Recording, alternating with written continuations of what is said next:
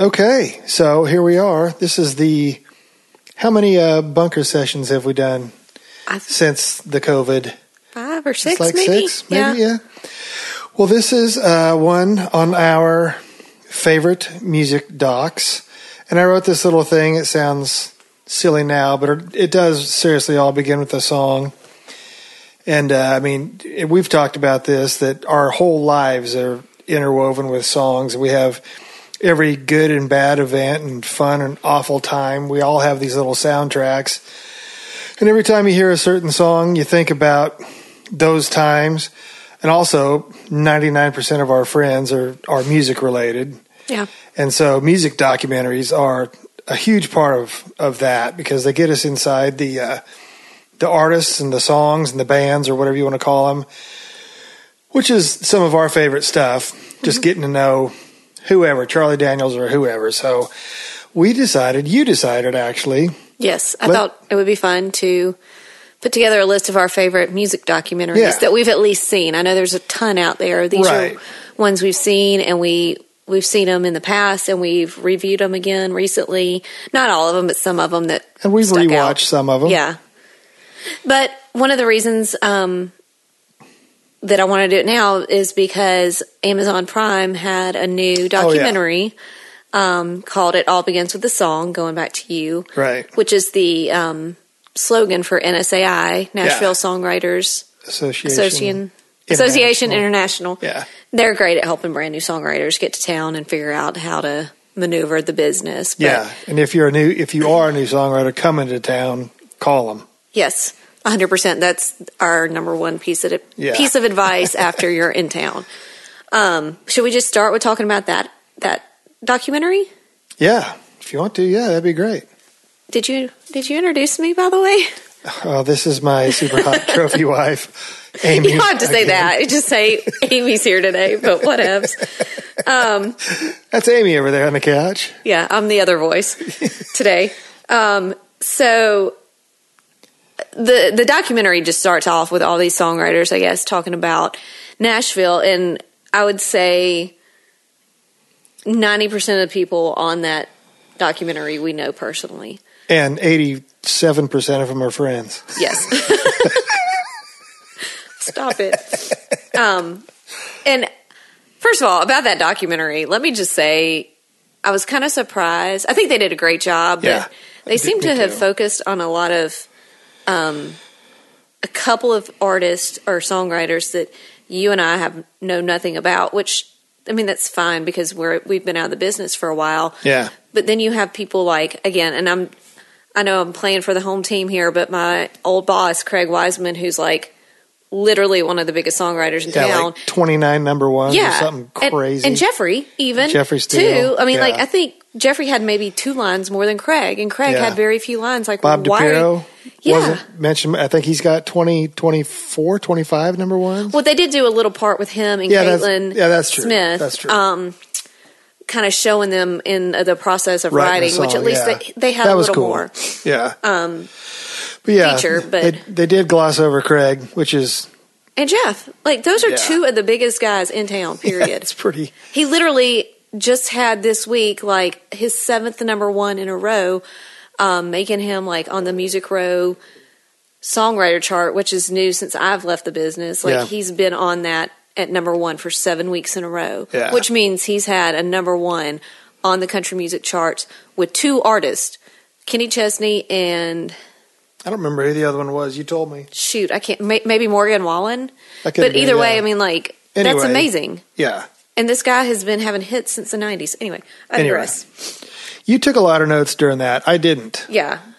Well, this is kind of when we were starting to talk about doing all this. Yeah. So one of the things that, one of the few stories that Jeffrey did talk about, sorry, my voice is doing something weird because I just ate a lot of cheese. I love cheese.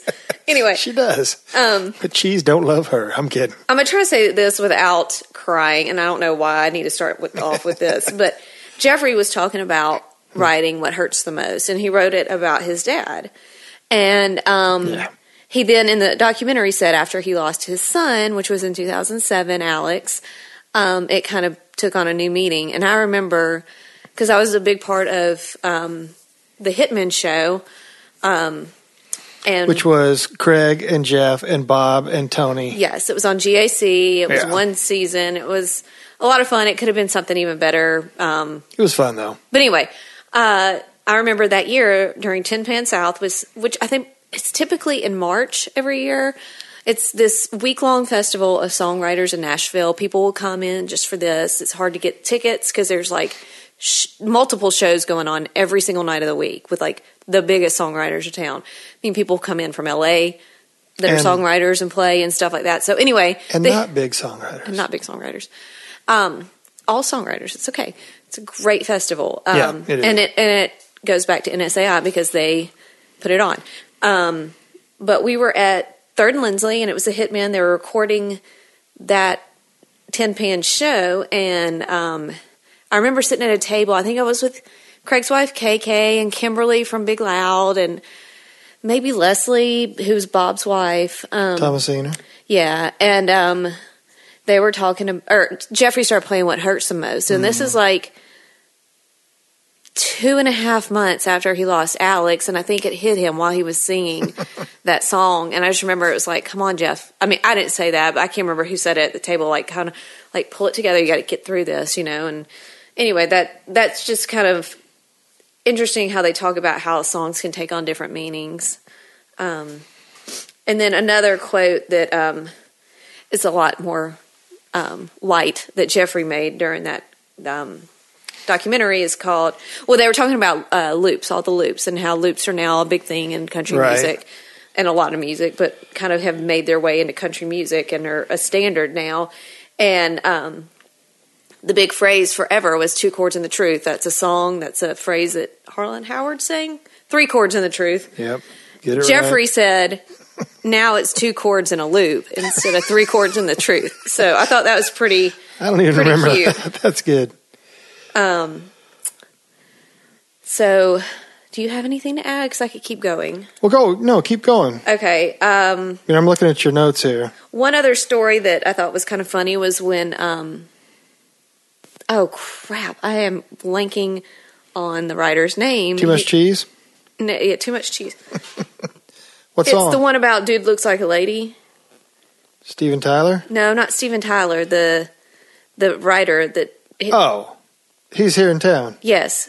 Oh, shoot, I can see his face. Oh, my God, I have to look it up. I'm going to look it up while we're talking, but because this is... But what about it?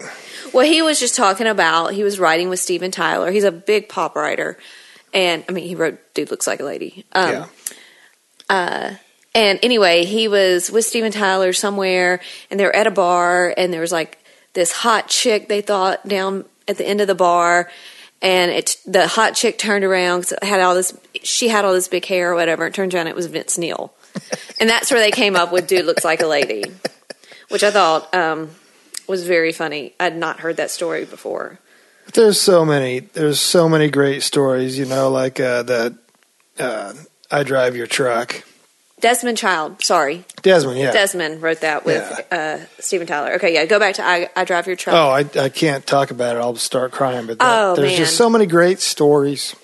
That was definitely one of the biggest, I felt like big story in the whole documentary. I don't want to give too much away, but our sweet friends Jesse Alexander, who's been on the podcast, and Connie Harrington. I wanted to say Bradley. Different Connie, who's like the who's sweetest. Not our sweet friend. Yes.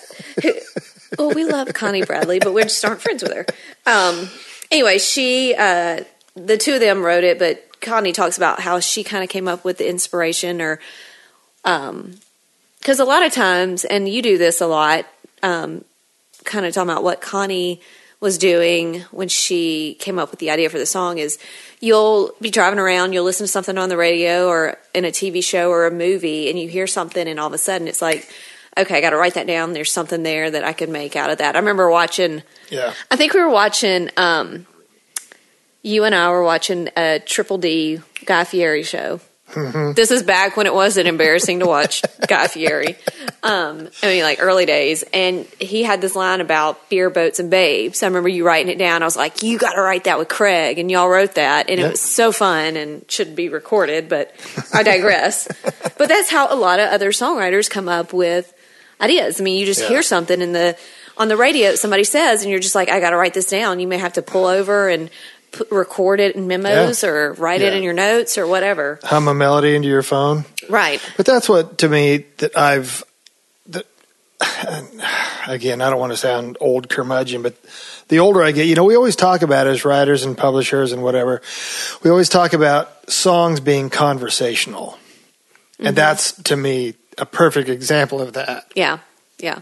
It is conversational because it's like, well, would somebody say that? Right. Or, is that some Shakespearean goofism that no one would ever say? Right. Well, then just let's not even chase it. Right. What's this Tom Schuyler quote? This is a songwriting town, period. Everything else what? Everything else comes in the next paragraph. So Nashville, everybody wants to say it's country music, it's hockey town, it's this or that. Yeah. And at the end of the day, when you boil it down, I mean, as much as the music business is like huge and artists are huge and touring is huge, at the end of the day, none of it would exist without songwriters, period. I think that's exactly what he meant. And Tom is a good personal friend and former boss. And we're hoping you get him on the show here soon. But love him. Yeah. Anyway, but yeah, I mean, that's it's a really good documentary. Yeah, it's really good. I would definitely recommend watching it. It is on Amazon Prime. I do believe you have to rent it. It is not free. And we're going to try to put where all you can find these documentaries too in our show notes. Amy's made some great notes, so thank you for that. So should we go on to, do you want to talk about Sound City a little bit? Sure. So Sound City came out how many years ago? I don't even know. 3, 4, 5. Oh, it's been longer than that. Okay, it's been longer than that. It has been. Well, the studio closed in 2011. Yeah, it was probably around that time that it came out. But it was a huge studio, man, in San Fernando Valley. It was the place to record a rock band. It was open from 1969 to 2011 when it closed. And a couple of the little bands I made a note here that recorded there were Nirvana, Red Hot Chili Peppers, Fleetwood Mac, Journey, Neil Young, Rick Springfield, Dio, Tom Petty, and on and on and on and on. And Tennessee's own Nick Raskulinecz was an engineer there, and I love that guy. But it's so fascinating because this was way before Pro Tools. So it's like the whole band was there. The producer were there. Producer was there. It's just, I don't know. It's just real old school about this. Foo Fighters. I mean, Dave Grohl did a ton of stuff there. I don't know. It's just a cool old studio, man. And I don't know. I love being in studios. I think it's one of the most fun places in the world. The whole thing where, now we can do a whole record here except for live drums on a Pro Tools rig. And it's not nearly as fun as a whole band being in a studio and stuff. That's a rarity anymore for artists to record like their entire album in a studio. Yeah. What did we just find out yesterday? The Tracking Room closed and it was for sale. The empty building was for sale for $4.1 million. Yes. But I think it may have been bought and maybe somebody's redoing it. I don't know. The website looked like there's something coming. Oh, okay. I hope it has. That's a great studio, but it's super expensive to do records and to own a studio. Just the equipment, period. Just the gear, it'd take you an extra $1 million just to put a board in there. If not more. But to me, that one, and it's been a while since I've seen that one, that one gave you a lot of insight into what it's like to go into a studio, to work in a studio. Yeah. It was a little more, it was very studio-centric. It's technical, but it's not technical. Yeah, no, it's interesting. If you've ever wanted to know what it's like to be an artist and go to a studio, that's great. That's a great one to watch, especially since there's so many like huge bands. And albums that have been recorded there. There's so many great interviews. Thank God they got as much interview time with Tom Petty as they did before he passed away and stuff like that. It's fantastic. I mean, after you watch that, you're pretty sure that Rick Springfield used to live there. Yeah. Because he was on there all the time. And I bet that can be said for a lot of artists, like back in the day, especially, Oh, yeah. you know, on their first album. You know, that's the thing is like the artist will spend so much time on that first album, and once it hits and it gets running, and then it's like tour, record next album, tour. Yeah. So they don't have the time, and that's why sometimes the second album isn't great. It's because you don't have all those years of putting your hard-earned time and ideas and all that stuff into it. Yeah, I mean, one of the cliches is you have your whole life to write the first record, and you have a year and a half to write the second record. Yeah. You all right over there? Yeah, sorry. My allergies are kicking up. Oh. I'm sorry. You allergic to cheese? I'm not allergic to cheese so much as pollen. Yes. Anyway, Sound City, check it out. It's good. Yes. The next one I wrote down was Muscle Shoals. Yeah, we watched a little. Well, we watched I think we watched probably it most all. of it last Yeah. night. We didn't watch all of it, but yeah, that's to me. That may be my favorite one. It's just so good. First of all, I love like almost every single song that has come out of the Muscle man. Shoals area. So I mean, it's just kind of, they start off talking about why is that place out in the middle of nowhere, Alabama, so special. Yeah. And Talk it about is. something in the water, man. Yeah, that's what they said. It was something in the water. And then there was a guy, and I never caught the guy's name, who at the very beginning of the documentary started talking about building this stone like monument for his great grandmother, who was an Indian of the who called the area of Muscle Shoals Ishite, which is a holy place, a place of music and people. And he said that she had to walk, or she was relocated from that area to Oklahoma, and like she tried to listen for songs in the Oklahoma music in the rivers, and she could never find the songs that she heard in the river in Muscle Shoals. And so she walked from Oklahoma back to Alabama, Muscle Shoals, Alabama. It took her 5 years.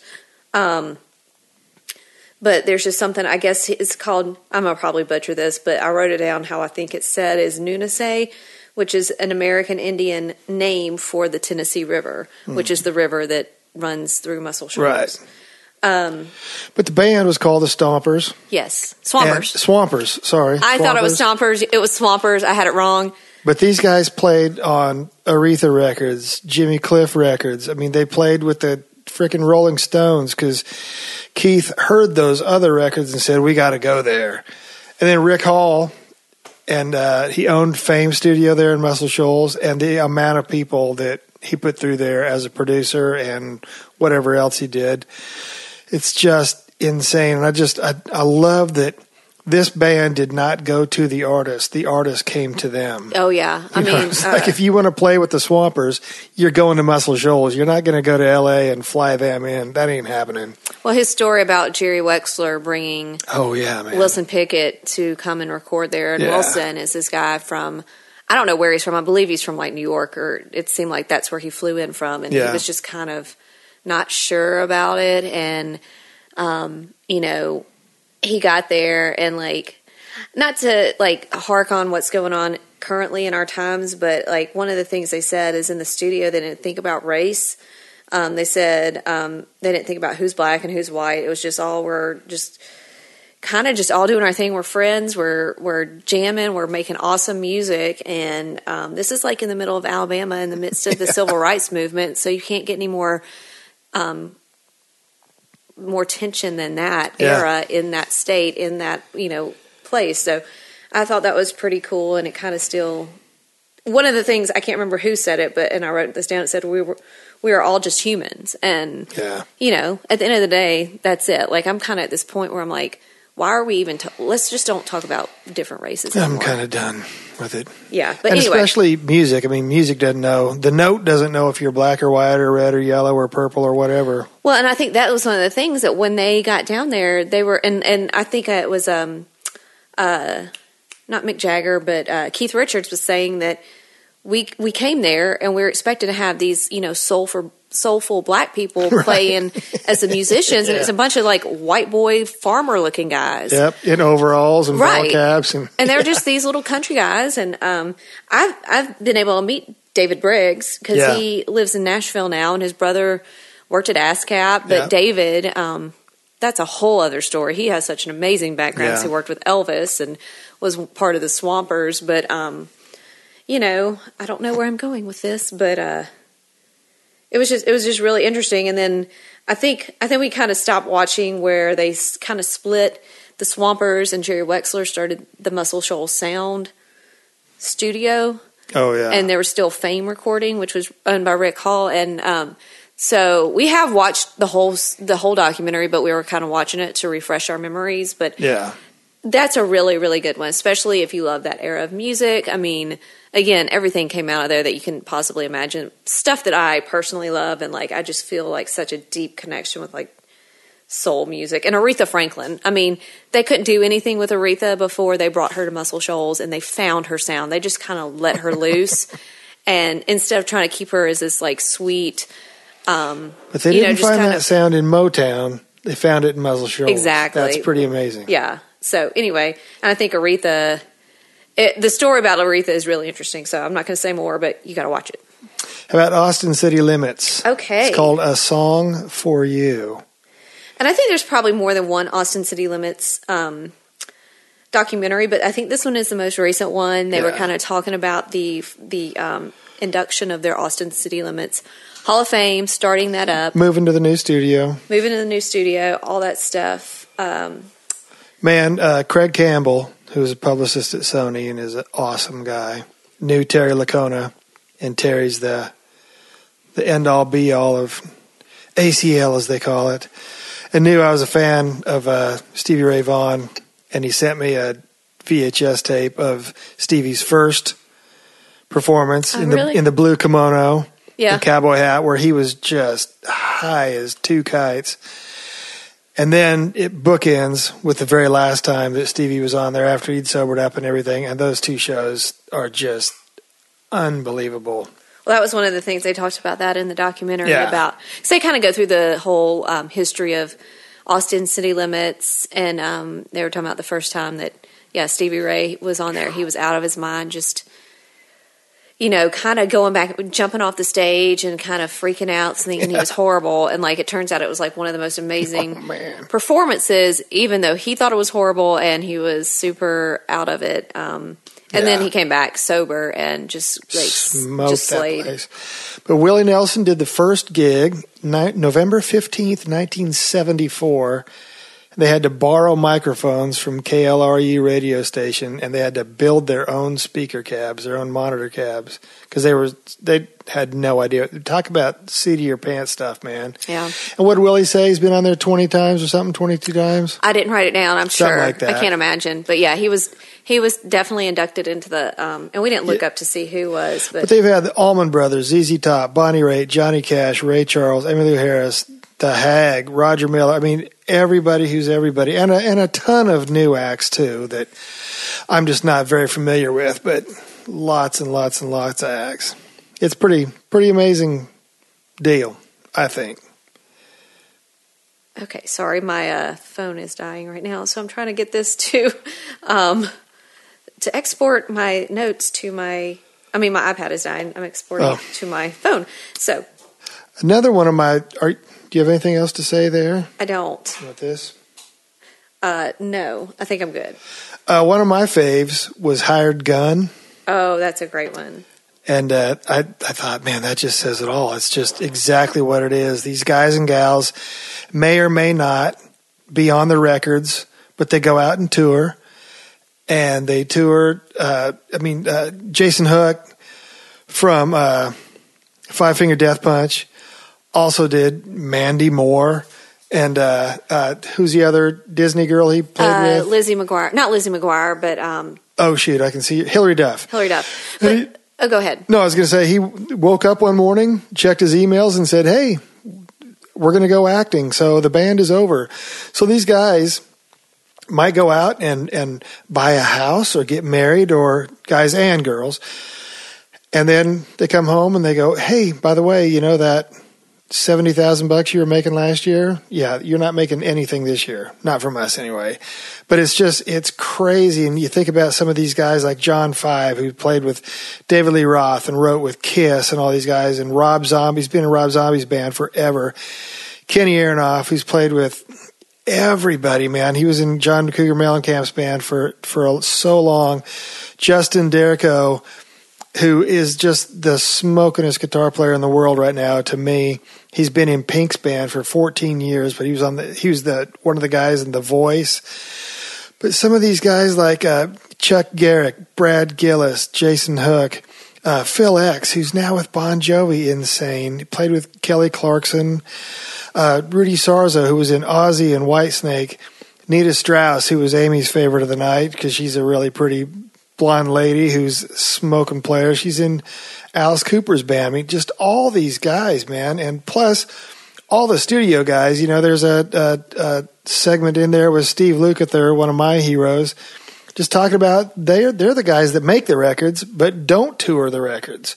Because obviously Luke's got his own stuff, but it was just fascinating. I think if I was 20 years old, I think I might, knowing then what I know now, however that phrase goes, I think I'd go to LA and give it a whirl. Yeah. And try to do that kind of stuff. Well, but I don't know. I guess first you should explain what a hired gun actually means. Well, I kind of did. They're the guys that may or may not make the records, but they go out and they get hired to play in the tour. But they're not necessarily part of the band. They are just a hired gun. Like, you're the guitar player for this tour, or you're the drummer for this tour, or you're the bass player, whatever.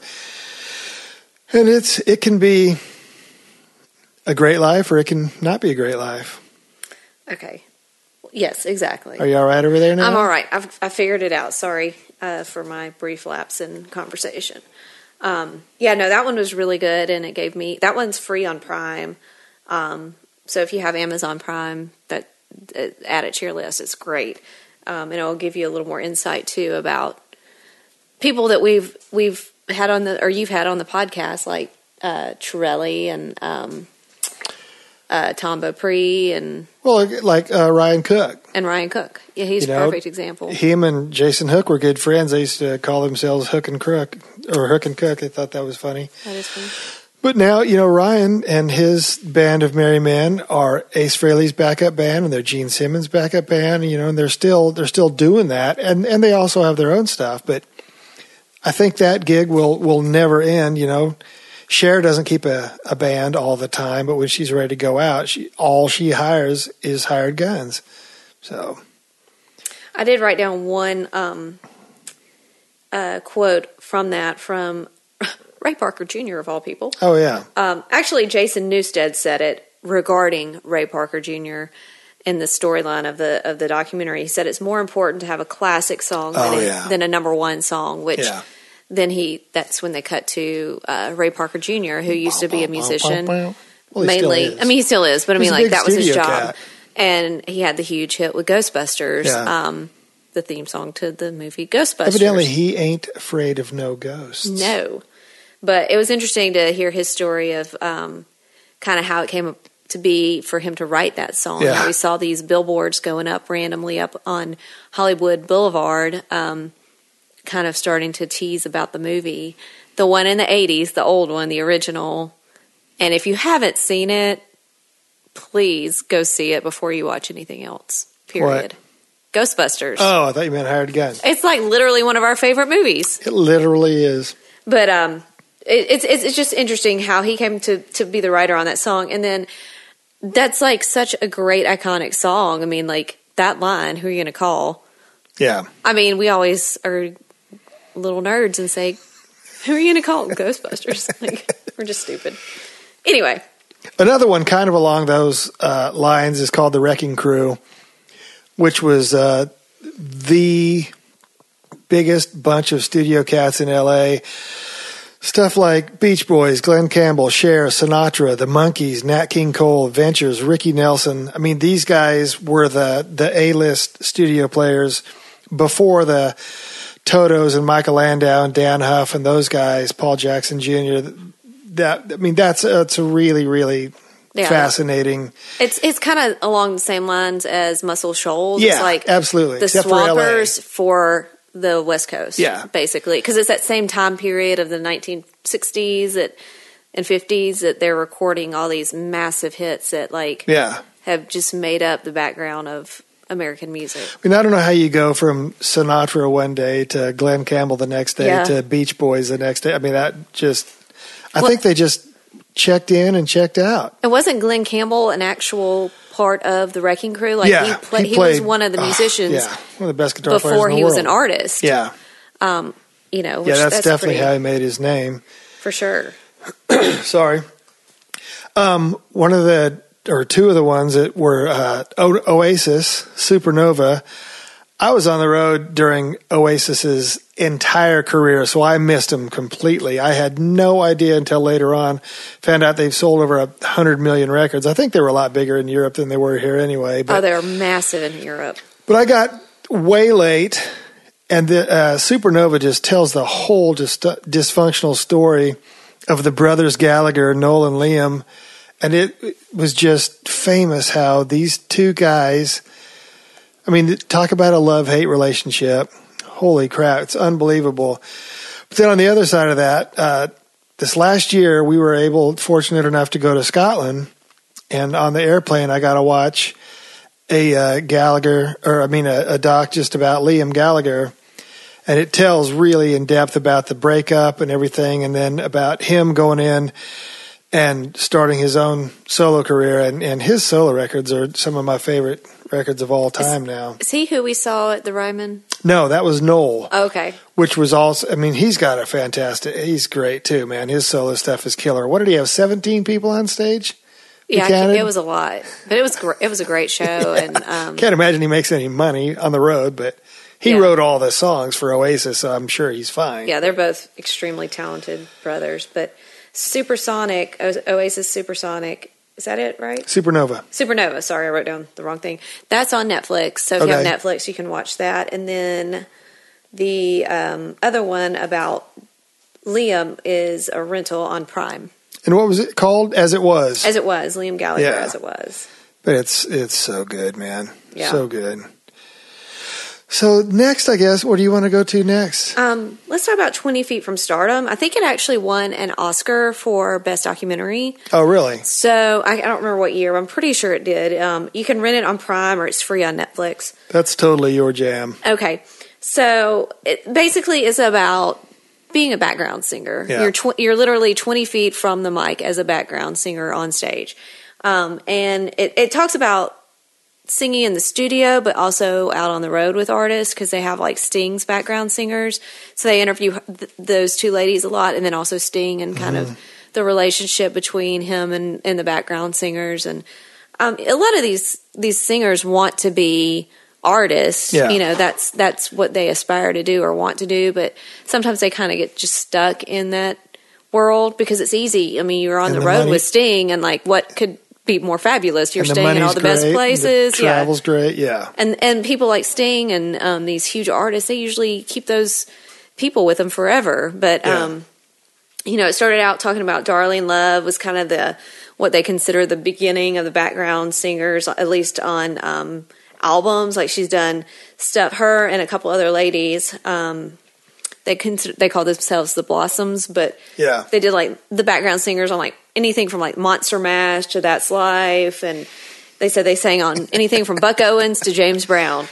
Yeah, that was cool. Yeah, and so one of the stories that I really thought was interesting was Mary Clayton, who was I think she was one of the Blossoms, and she has an amazing voice, but she was talking about how she got on the background of the song Give Me Shelter by the Rolling Stones.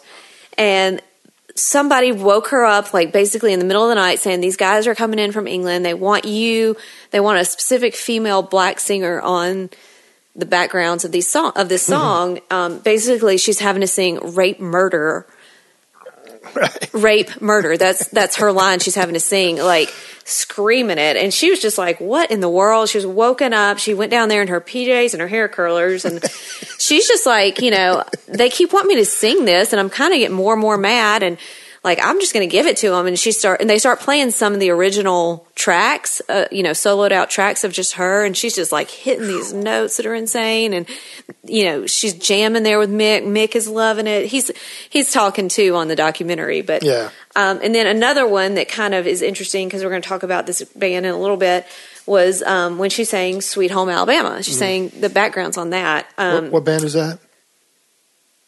Lynyrd Skynyrd. Oh, yeah, I've heard of them. But she was like, I don't want to sing a song about Alabama. Like, why am I going to sing this? And her husband said, you need to go sing this. And she said, it was like a slap in the face, but I was going to sing the crap out of it for you. And she did. So she said she felt it was her way of feeling like she was being an activist. Yeah. Which we're going to talk more about that song in a different documentary, because that song isn't what I think a lot of people think that song is when you start really listening to why they wrote it and how they wrote it. Yeah. So that's interesting. So stay tuned.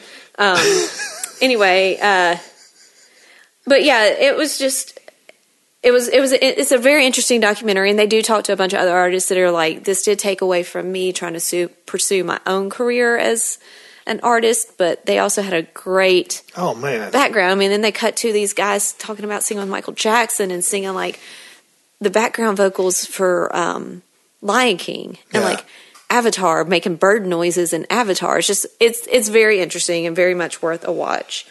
So do you want to talk about the ZZ Top one? Let's go to the Skynyrd one since you brought it up. Okay, we'll go to Skynyrd. Let me pull up my notes. So that one, I think we have it on Showtime is where we've watched it. So I don't know if you can rent it or not, but it's called If I Leave Here Tomorrow. Yeah. And there's several Lynyrd Skynyrd documentaries. Yeah. And we're probably drawn to that because Bart is really good friends with Ricky Medlock, who's been on the podcast. And I just grew up listening to Lynyrd Skynyrd because I'm from Mississippi. But it's just a really good, comprehensive documentary about the beginnings and ends and not just like one section. Yeah. But it starts off, that I guess Ronnie Van Zant, it was interesting that he said that he called himself the Mississippi Kid. Yeah. But he was from Florida. But then somebody mentioned like it was just really interesting that he died in Mississippi. Yeah. And they said that was kind of prophetic in a way. Died in October of 1977, just south of Macomb, Mississippi. October 22nd. October 22nd, the day before your birthday. Yep. I was a wee little babe at that point in time. Were. About 5 months old or 4. I just think, man, this is one of those bands. I mean, it's just one of those. I'm such a fanboy when I get around those kind of guys because, I grew up listening to them. Had albums which we recorded onto cassettes, which we put in the car and whatever. And then one day I'm writing with them, and it's just insane. It's like, this shouldn't happen. No. But, it's really interesting, and they talked to Gary a lot about the wreck. And the thing that struck me is there's so much, we talked about it last night, there's so much recorded voices of Ronnie and Steve Gaines and just all the guys. They caught so many of these guys before they died. There's so much Ed King. And who just passed away like in the last 2-3 years. Yeah. And so it's really good, man. You get to hear a lot of the real voices of these guys. It's not just somebody reading a script. It's the actual cats. It's them. It's not like it's pretty cool. What I call the National Enquirer versions of the reels documentaries that are just like somebody else telling the story. This is like them and their words. And I liked how they talked about the origin of the band name because, first of all, a lot of people thought that was the name of a person in the band, right? And obviously which one not. Used Leonard? Yeah, right. And so it kind of came from 2 different places. They had a coach named Lynyrd Skynyrd. Yeah. But in this song called Camp Grenada, the Hello Mutta, I'm not going to sing it because I can't sing.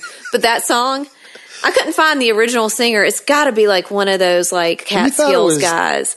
Well, I kind of thought it was Sinatra, but I couldn't find it. Huh. Anyway, so if anybody knows, please send us a DM. Yeah. But in that song, they say something about Lynyrd Skynyrd. Yeah. And so I think between those 2 references, that's where they came up with the name. And they talked a lot about how Ronnie just was one of those dudes that just loved to fight. It didn't matter what it was. It didn't take much to set it off. You have a personal story that you're not going to repeat that you've heard. But yeah, I mean, there's a lot of like footage of him like getting beat up beating somebody up, beating up his own band members. Yeah. Like, I mean, Ricky says that he just liked to fight. He didn't care if he got his butt kicked. He just liked fighting. Totally. Like, well, that's an interesting hobby. Because was it Gary that said like they were somewhere in the UK, or not UK, in Europe, and like in Germany. They're in Hamburg, Germany, and like Ronnie was drunk. I'm sure Gary was drunk. Yeah, schnapps. But he like slashed his hand. He was like, "You're not going to play guitar anymore." And it's like, what are you doing? Like, come on. Carved both of the back of Gary Rosington's hands. Yeah, and like, that's the guitar player in the band that you're in, right? And you'll have a show the next day. But it showed Gary like the next day wrapped up on stage with a bandage on. So weird, but man. Kind of going back to what the last documentary, what I was talking about was Sweet Home Alabama. So they recorded in what was called Hell House, where they recorded most of their demos. But when did Sweet Home Alabama, I believe they did it at Muscle Shoals. But let me find my note on that. Let's see. Well, they talk about the Confederate flag in there. Yes. And you asked me, what do you think about the Confederate flag? And I said, I was a little fat kid from Nebraska. When I was growing up, the Confederate flag was Leonard Skinner and Charlie Daniels and Blackfoot. That was it. There wasn't any racist anything to it.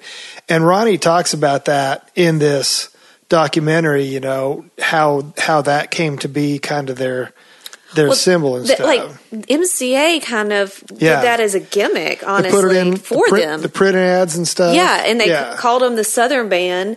And they never meant any wrong for the flag to hurt anybody, and they were just using it to show that that's where they were from, is from the South. And he said that they would go to Europe and like there'd be way more Confederate flags over there, which I thought was very interesting.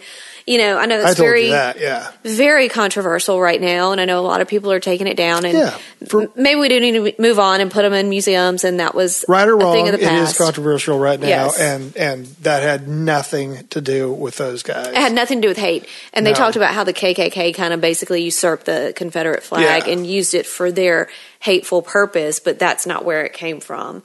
But okay, going back to Sweet Home Alabama. So in the song,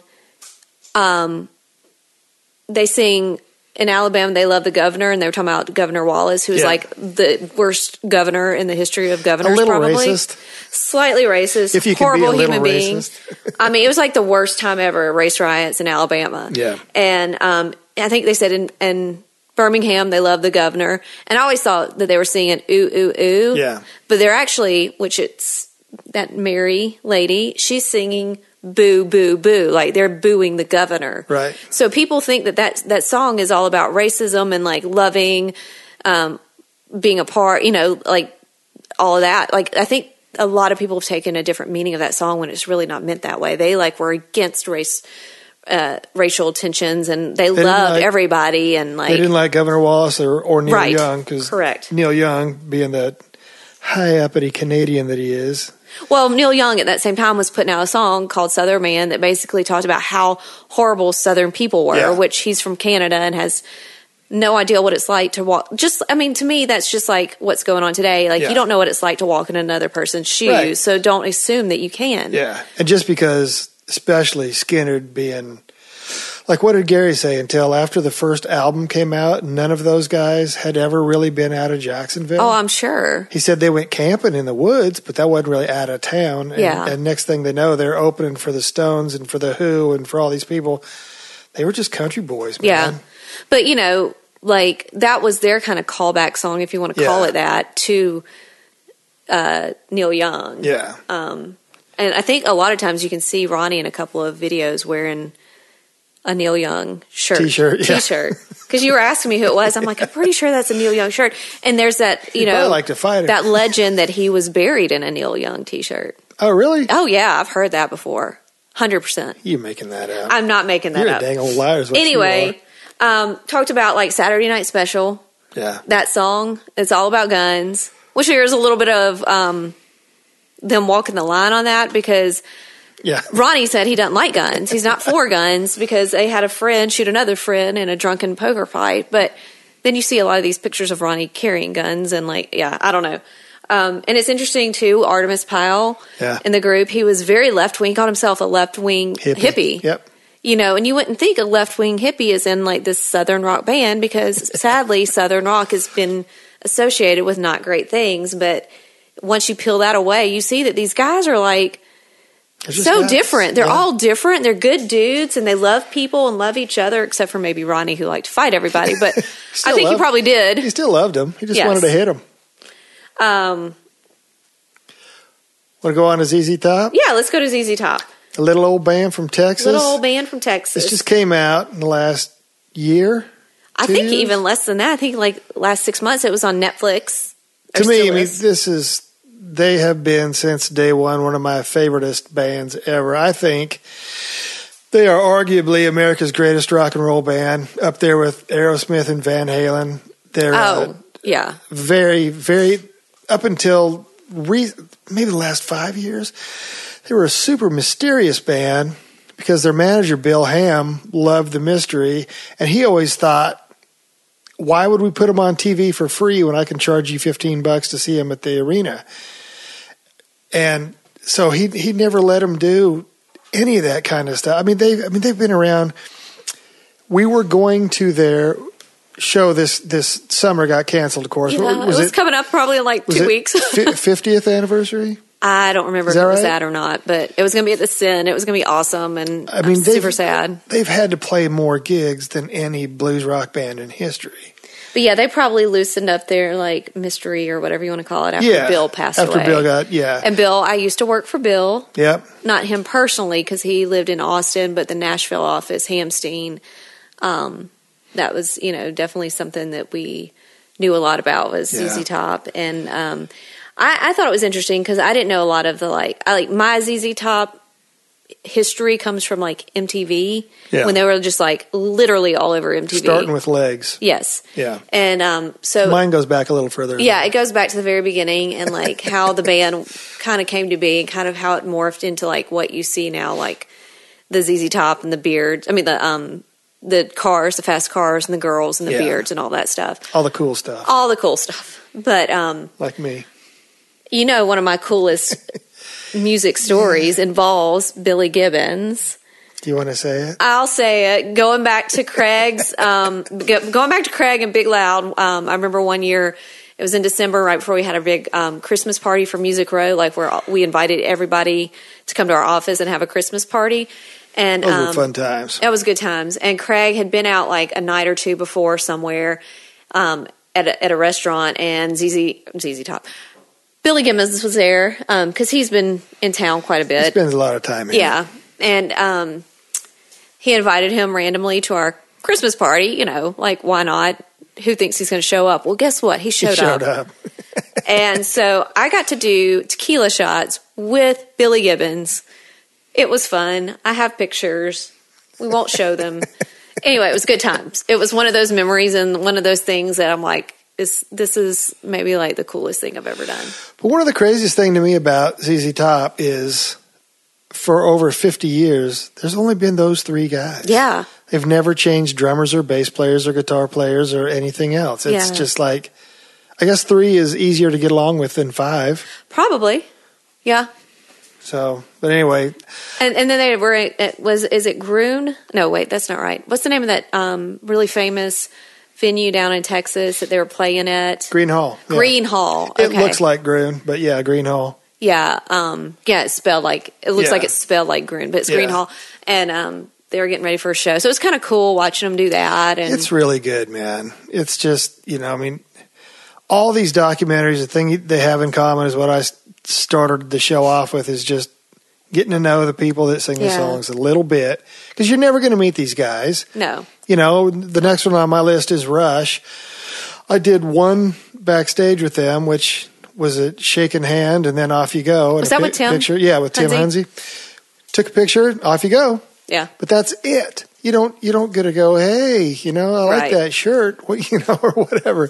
So getting to see any of these documentaries like this are really good. And the ZZ Top one has tons and tons of interview.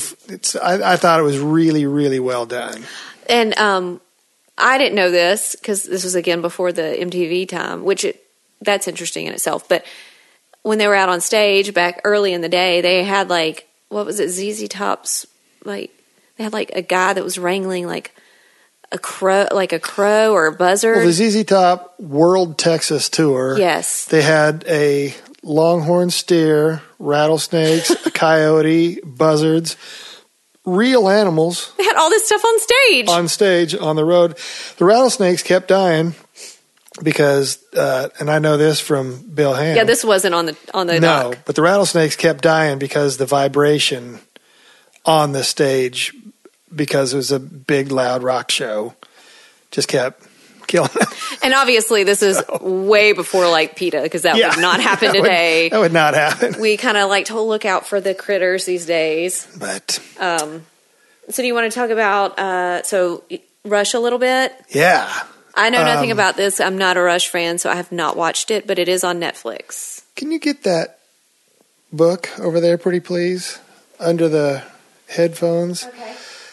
This is called Rush, the Documentary. Clever title. And this one kills me, of course, because Neil Peart just died. But the history and the length of the career of this band, thank you, just kills me. And one of my best friends, Jason Charles Miller, who's a killer country rock singer out of L.A. and just an amazing friend, just sent me this book called Wandering the Face of the Earth, the Official Touring History, 1968 to 2015. And it's a book. It's about 300 pages. It weighs... It's like the biggest book 4 we pounds. have. It's massive. But I went through it and found all the Rush concerts that I've been to and stuff, and it's just insane, this book. So thank you, Jason, for that. I really, really, really appreciate it. But they're a very important band to me and my brother. You heard, if you have listened to this podcast any amount of time, you heard me and my brother Brad talk about Rush. And this documentary, again, is just killer. Just, again, man, tons of interview footage and stuff that no one's going to get to see. So I'm thankful all these docs are coming out, man. Yeah, and especially now that people... And that was another reason why we wanted to do this episode, is because people are still at home, not sure what... they've probably gone through all the series that they can. And right. These are just great shows to watch. I mean, a couple of hours of your time. And so, yeah, the Rush documentary, you can find that on Netflix. Another one is Quincy. Yeah. It's also on Netflix, all about Quincy Jones, which if you don't know about Quincy Jones, I don't know how you don't know about Quincy Jones, but you've heard a song by Quincy Jones, produced or played or whatever. He is like the first music renaissance man, seriously. Yeah, that's a great way to say it. But it's really interesting because his daughter, Rashida, who a lot of people know from like Parks and Rec, she produced it and she filmed a lot of it. And it kind of starts out where her dad is not in good health and kind of has either a stroke or heart attack right at the very beginning. So you see a little bit of that, but then they keep cutting back. He goes into a diabetic coma. Yeah. And so... he's 83. Yeah, which at that time, isn't he a little older? I think he's 87. He would have to be older or dead. Right. I'm but going he's with still older. But I mean, like, this guy is he's truly one of the he goes legends back of America. To before Sinatra. Yeah. And he was arranging Sinatra and playing. I mean, it's just insane. All the way through. Obviously, probably the most famous thing he did was Michael Jackson's Beat It. Yeah. And the very stupidly famous story about him calling Eddie Van Halen to get him to play on that song, and Eddie told him to F off and hung up the phone on him, not knowing that it was really him. Oh, really? Yeah. I don't think I heard that. And he went down and cut the solo, one take. Like, perfect. See you. But so he probably would have worked then with Steve Lukather, which kind of goes back to the Hired Gun documentary. Because I remember Steve kind of specifically talking about some of the stuff recording with Michael Jackson. But yeah, anyway, he did he do We Are the World? I'm pretty sure he did. Yeah. Which, again, if you're not old enough to know what We Are the World is, definitely look it up. Check it out. We heard it on the radio yesterday coming home, and you said you could probably name every single person singing just by listening to it. Why is that? Because I worked at a record store, had MTV on 24/7, and that video was on there about, it seemed like every third or fourth video at the time. Oh, gosh, it was I huge. did pretty good, too. You did. I was very impressed. I missed a few, but I did. Well, we didn't listen to the whole thing. Right. But yeah. But yeah, that's a really great one to check out. Oh, one of the cool stories he said at the very beginning was, going back to Sinatra, is he wears this, there's this ring that Sinatra wore on his pinky finger all the time, and when he passed away, he had left it to Quincy, and Quincy hasn't ever taken it off. Yeah. I'm like, that's a pretty cool story, because those two people are just, amazing. Well, kind of in that vein was the Miles Davis Birth of the Cool. Yeah. Which was one of my favorites. I mean, what do you say about Miles, man? You probably wouldn't say he's a sweetheart, but this is totally out of whatever, but I used to think that if I could listen to enough Miles and Coltrane, I could convince myself that I understood it as a player. And I did a little, but I used to listen to 10 or 12 hours of Coltrane or 10 or 12 hours of Miles every day for years, just trying to wrap my head around it. But I never really did it. But if you just look at the number of players in his band over 50 years of a career, from a little kid from St. Louis, it's unbelievable. And he's got to be the most famous jazz musician ever. Oh yeah, for sure. I would think. But anyway, that one really kicked me in the teeth. I loved it. Now let's talk about The Rainbow. We just kind of happened upon this documentary. It's on Amazon Prime. It's called The Rainbow, and it's about the club, The Rainbow, on Sunset Strip, right next Rainbow to Bar and Grill. Yes, right next to Whiskey A Go Go. Mario, Michael, and Michael Jr. Maglieri. I think you took more notes on that. I just love this. This is the place that if you're a Motorhead fan and you're a Lemmy fan like me, this is at the 2 blocks down from where Lemmy's apartment was for 30 years. But the Rainbow is just Sunset Strip, man. The Doors, Cream, Johnny Rivers, the Monkees, Chicago. I mean, Chicago was the house band there for a while. But all those guys through Motley Crue and Cheech and Chong, Motorhead, Guns N' Roses, Van Halen, Zeppelin, The Who, Deep Purple, everybody hung out there when they were in town. And one of the things, I think it was Lita Ford said that she and the rest of her band, they were just so poor.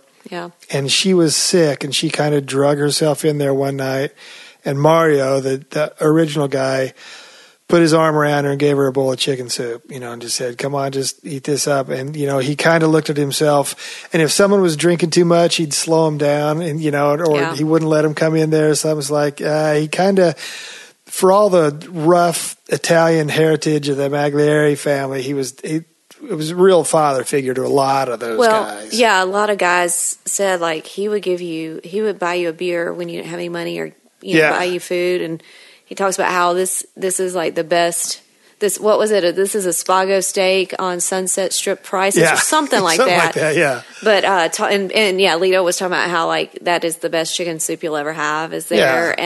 And the only guy it seemed that Mario did not like was Charles Manson. And it's really funny how he talks about Charles Manson because he had to kick him out of the bar, which, oh my gosh, could you? He had a couple of interesting names for him. Yeah. Anyway, but it's a really good documentary. We didn't really know what we were getting into starting watching it, and it was interesting. It's just another documentary about music history, and that place, somebody said it's like the history of rock and roll is here. There's so much cool memorabilia. It's kind of like Planet Hollywood before Planet Hollywood existed. And I think they even mentioned that, because there's guitars everywhere. Yeah, and albums and what. I think it seems to me that Mario understood nobody's from L.A. Mm-hmm. So when you're there and you're penniless and you can't go hug your mom and get a bowl of soup there, let's make this your mom's place. Yeah, and he's another one of those guys who's like, I didn't care about what color people were in the midst of the 60s. It was, he welcomed everyone and just seemed like, he didn't take anything off of anybody, but he was like, as far as like, he didn't put up with a lot of stuff, but he seemed like a good dude and really cared about people. And that's probably why that place is so beloved. Well, in the whiskey, I mean, they talked about who they had as acts for weeks at a time, and a lot of it was black acts, and they took a lot of crap at the time for it. Oh, yeah. And like you said, he didn't take any crap off of anybody. So it's a good one. Again, that one's on Amazon Prime. Oh, that's where the Hollywood Vampires started. Yes. Which was Alice Cooper, Keith Moon, John Lennon, Ringo Starr, Harry Nilsson, and Mickey Dolenz. How about that for a crew? And that was just kind of like the super, super VIP place. And those guys were just like the elite of the elite that hung out there. And it was kind of almost like you couldn't quite get up to there. And so that was the third floor. Third floor. So, yeah, it was just interesting. Like, that's such a random group of people. Like, really. Yeah. But, yeah. I don't know. It's pretty awesome. A couple others that we're probably not going to go too much into that are worth watching are kind of a series. They're Ken Burns, like any documentary. Can I do another one real quick? Go ahead. Real quick, just because it's kind of in that same vein as The Fall of Western Civilization by Stephanie Spheris. It's pretty much... It's a lot of similar music and stuff to The Rainbow, but it's all about the Strip and just all those hair metal bands. Oh, yeah. And it's so fantastic to watch. And it's just, I mean, it's wonderful. So check out The Fall of Western Civilization. And staying in LA, another one to check out is All Things Must Pass. It's about Tower Records and the last Tower Records, which is the one that was famously on Sunset. So great. I love it. So interesting. Yeah. I mean, I know that's not what you think of when you think of the music business, but it really was, because that's where everything was sold, and there's no more really record stores Tower anymore. Records, man. And that one was fun. That one was good. Didn't we see Arsenio Hall in there last time we were in there? Well, yeah, that was 10 years ago, 12? No, that was 15 years ago, honey. Yeah. Yeah, we were there, and Arsenio Hall was there. Yeah. But that's probably not that random. I mean, artists would go in there all the time. Yeah. And nobody bothered them. They just did their thing. Miss Tower Records. I miss the one here in town. Oh man, I loved it. Every time I went in there, I came out about $150 light. Yep. I remember going in there with you before, and it was like, oh my gosh. Okay. So, Les Paul, I'm going to let you talk about the Les Paul Chasing Sound doc. Oh man, it's just that guy. I mean, without really seriously knowing his history, I mean, he invented multi-track recording. Yeah. Arguably, he invented the electric guitar. Yeah. It's just insane with that guy. And plus, he was just a fantastic player and just a great guy, man. So, yeah, I mean, what's it called again? Les Paul Chasing Tone. Tone or sound? We'll get it right for you in the notes. Okay. Sorry, I can't remember now.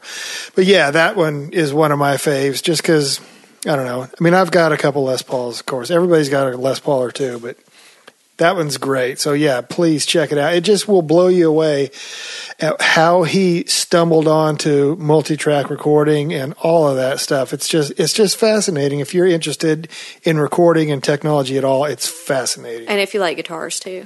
That's kind of cool. Yeah. Another good one is Michael Jackson, This Is It. You can rent it on Prime.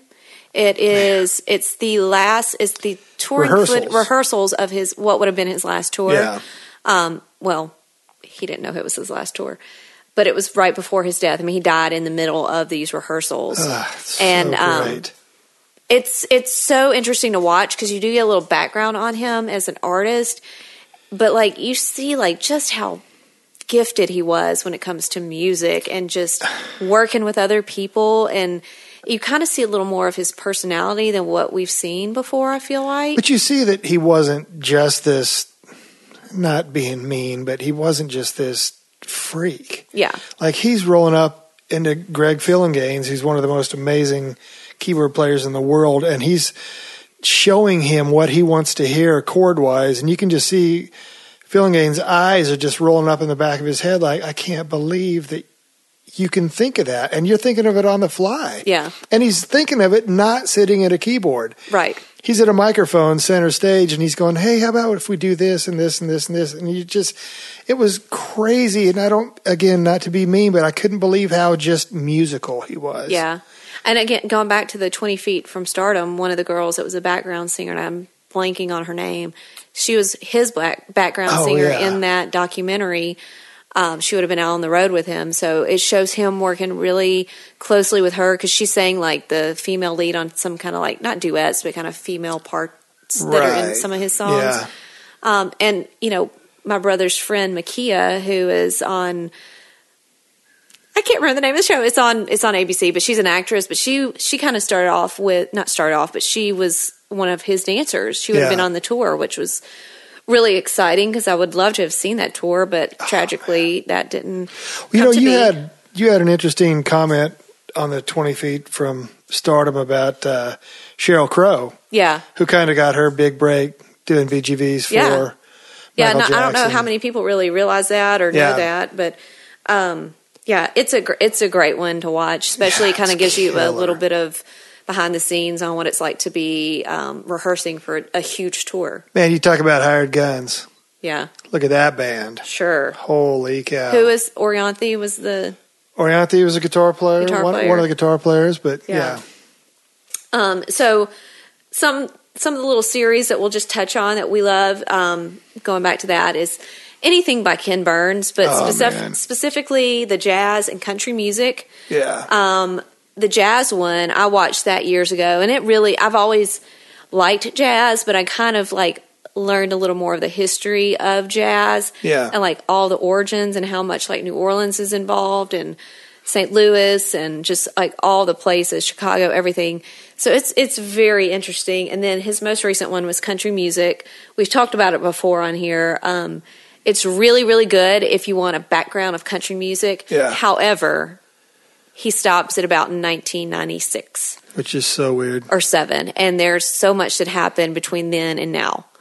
And it really kind of cut out, like, it like felt like it cut out the time I got to town, which was so important for Nashville, was when I moved to town. I'm totally kidding.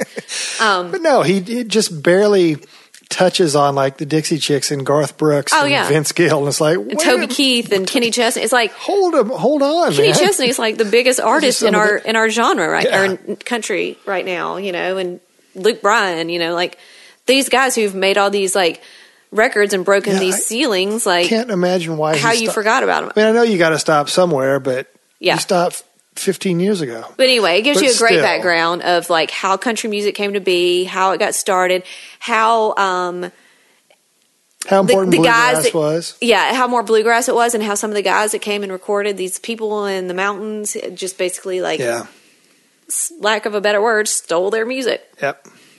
And that's, interesting. So watch that. That's on PBS. The jazz series is on Prime. And there's another series that we cannot find, like, I can't find anywhere except for to buy it on iTunes, but it was the Foo Fighters Sonic Highways. Oh, man. It was on HBO probably 10 years ago. It was a series. Essentially, they went to, because Dave's from Washington, D.C., Nirvana's in Seattle, obviously.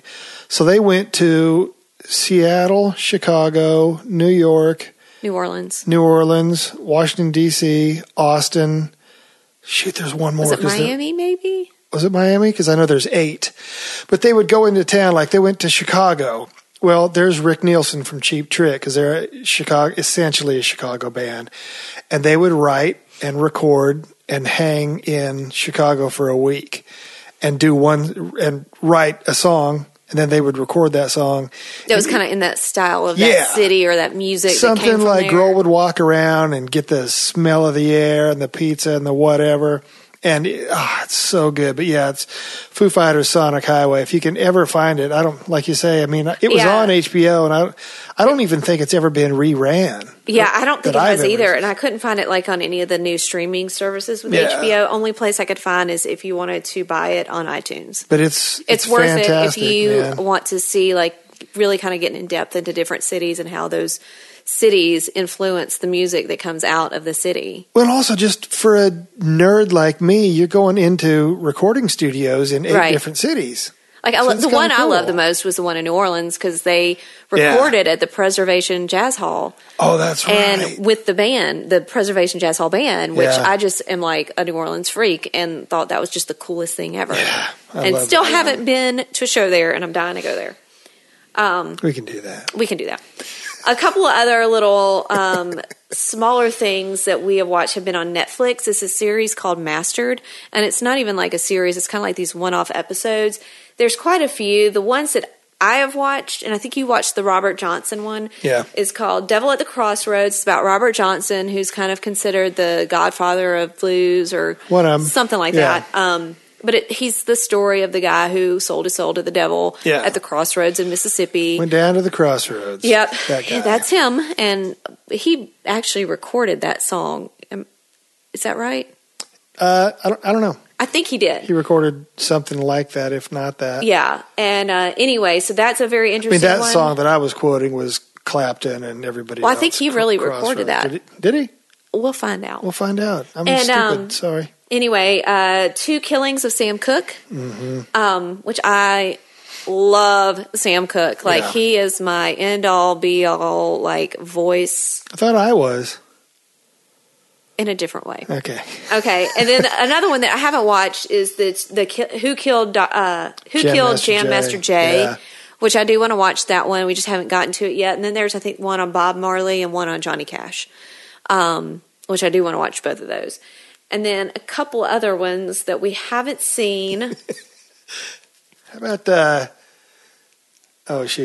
Tour Bus Diaries? Oh, yeah. I wouldn't consider those documentaries, but they're good to watch, though. Because they're not really, like, told by the people. Some of them are. No, they're usually told by their people who worked with them. But that was the guy that did King of the Hill. Yeah. I threw you for a loop there, sorry. Yes, you did, because that's not on our notes. There's also a show called The Last of the Mississippi Juke Joints. It's a documentary on Prime, which is about the blues halls in Mississippi and the Delta, which is where the blues started. It's interesting, kind of talking about Ground Zero, which is owned by the actor whose name I'm forgetting from Mississippi. That like has the deep voice. Deep voice. Oh my gosh, he played God in something and like. Anyway, he's Shawshank Redemption. Was that him? Yeah. Okay. Anyway, shoot, man, we're horrible. There's also one thing I want to watch is called Score, a film music documentary, which I'm fascinated with. I want to watch that. One that we have watched is called Clive Davis, The Soundtrack of Our Lives. I would like to rewatch that. Yeah, that was the history of that cat is unbelievable. Hitsville, The Making of Motown, which for some reason I've watched and you haven't. I guess maybe I'm sure I watched it. I just couldn't remember watching it. But we've also seen Standing in the Shadows of Motown. Yeah. Which both are great because, I know Motown is not necessarily your jam or your favorite kind of music. Yeah. I love it. But I love the history of it. Yeah. But it's interesting because I kind of just happened to click it on. The Hitsville one yesterday. It's on Showtime currently. And it was Berry Gordy and Tears of a Clown guy. Smokey Robinson. Yeah. Gosh, my brain isn't working. The cheese is clogging it up. Smokey Robinson and Berry Gordy, like, in Motown, in Hitsville, like, in current times, talking about, like, recording and stuff. And, I mean, Berry Gordy is just so interesting anyway. Yeah. And then there's one called, there's another one about Robert Johnson. I know there's so many out there. I know there was one that we watched, something about clubs maybe it was a CBGB one that we watched. Okay. And I can't remember the name of it. There's so many that we've like started to remember when we've been talking about this. But that's what's fun about these, man, is you can find a documentary on anything. I mean, doing our research over just the last 3 days, you stumbled upon a new Bruno Mars one. Well, we started watching it and then I stopped it because it kind of felt like one of those like Reels cheesy, TV or something? where it's kind of the story of the artist, which that's interesting, but I'd rather hear like the artist or the people who worked with that person talking about him. But there's a million. Yeah. For any music you want. And there's one that somebody on Instagram suggested that we check out. It's about the Beach Boys. Oh, yeah. Like Love and Mercy or something, which I would love to check out because like them recording, Pet Sounds is just unbelievable. Amazing. I mean, that's the Wrecking Crew. Yeah. And going back to that. It's interesting how a lot of these documentaries, something is kind of almost interwoven with something else. Because, I mean, it's all music and it all like... Music is so fluid. And, yeah. And that's one of the reasons we love it. And it brings people together. It's good stuff. So, yeah, if you have documentaries that you love and we didn't mention, please, we want to know. Send us a DM on Instagram or send us an email. You can leave a comment on our Facebook page or our website. Please, please, please give us 5 stars and subscribe on iTunes. And Bart, do you want to take us out? Thanks. You're the best. Thanks. Love you, kid.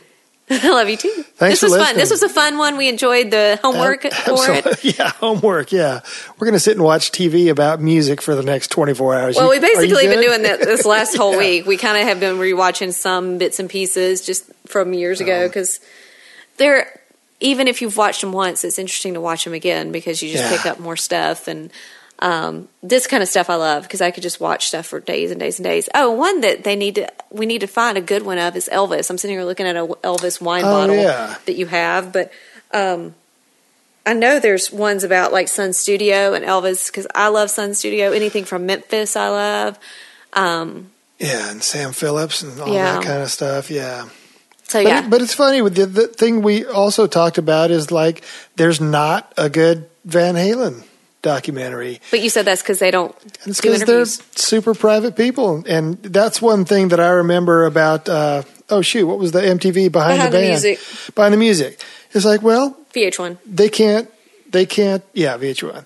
They can't make a documentary if the band doesn't want to participate. Yeah. So then there's not one. So and. Like, if you want to see a good series, if you weren't around when Behind the Music was originally airing, find any of those. Because those are all, like, interviews that are very documentary style. Yep. I mean, they may be a little, like, extra drama, but because I remember that guy that was the voiceover guy that on all of the episodes. Yeah. But, I mean, like, the one about Motley Crue is great. And absolutely. The one about TLC is great. And, oh, man, there's so many. There's so many. Great episodes. Mariah Carey. So, yeah, if you can find any of those are definitely worth watching. Yeah. Any artist. It doesn't matter who it is. All right. Okay, we'll stop because we've probably gone over, like, way too long and could keep going. So we will stop. Thank you so much for listening. See you soon. Thanks. Bye. Bye.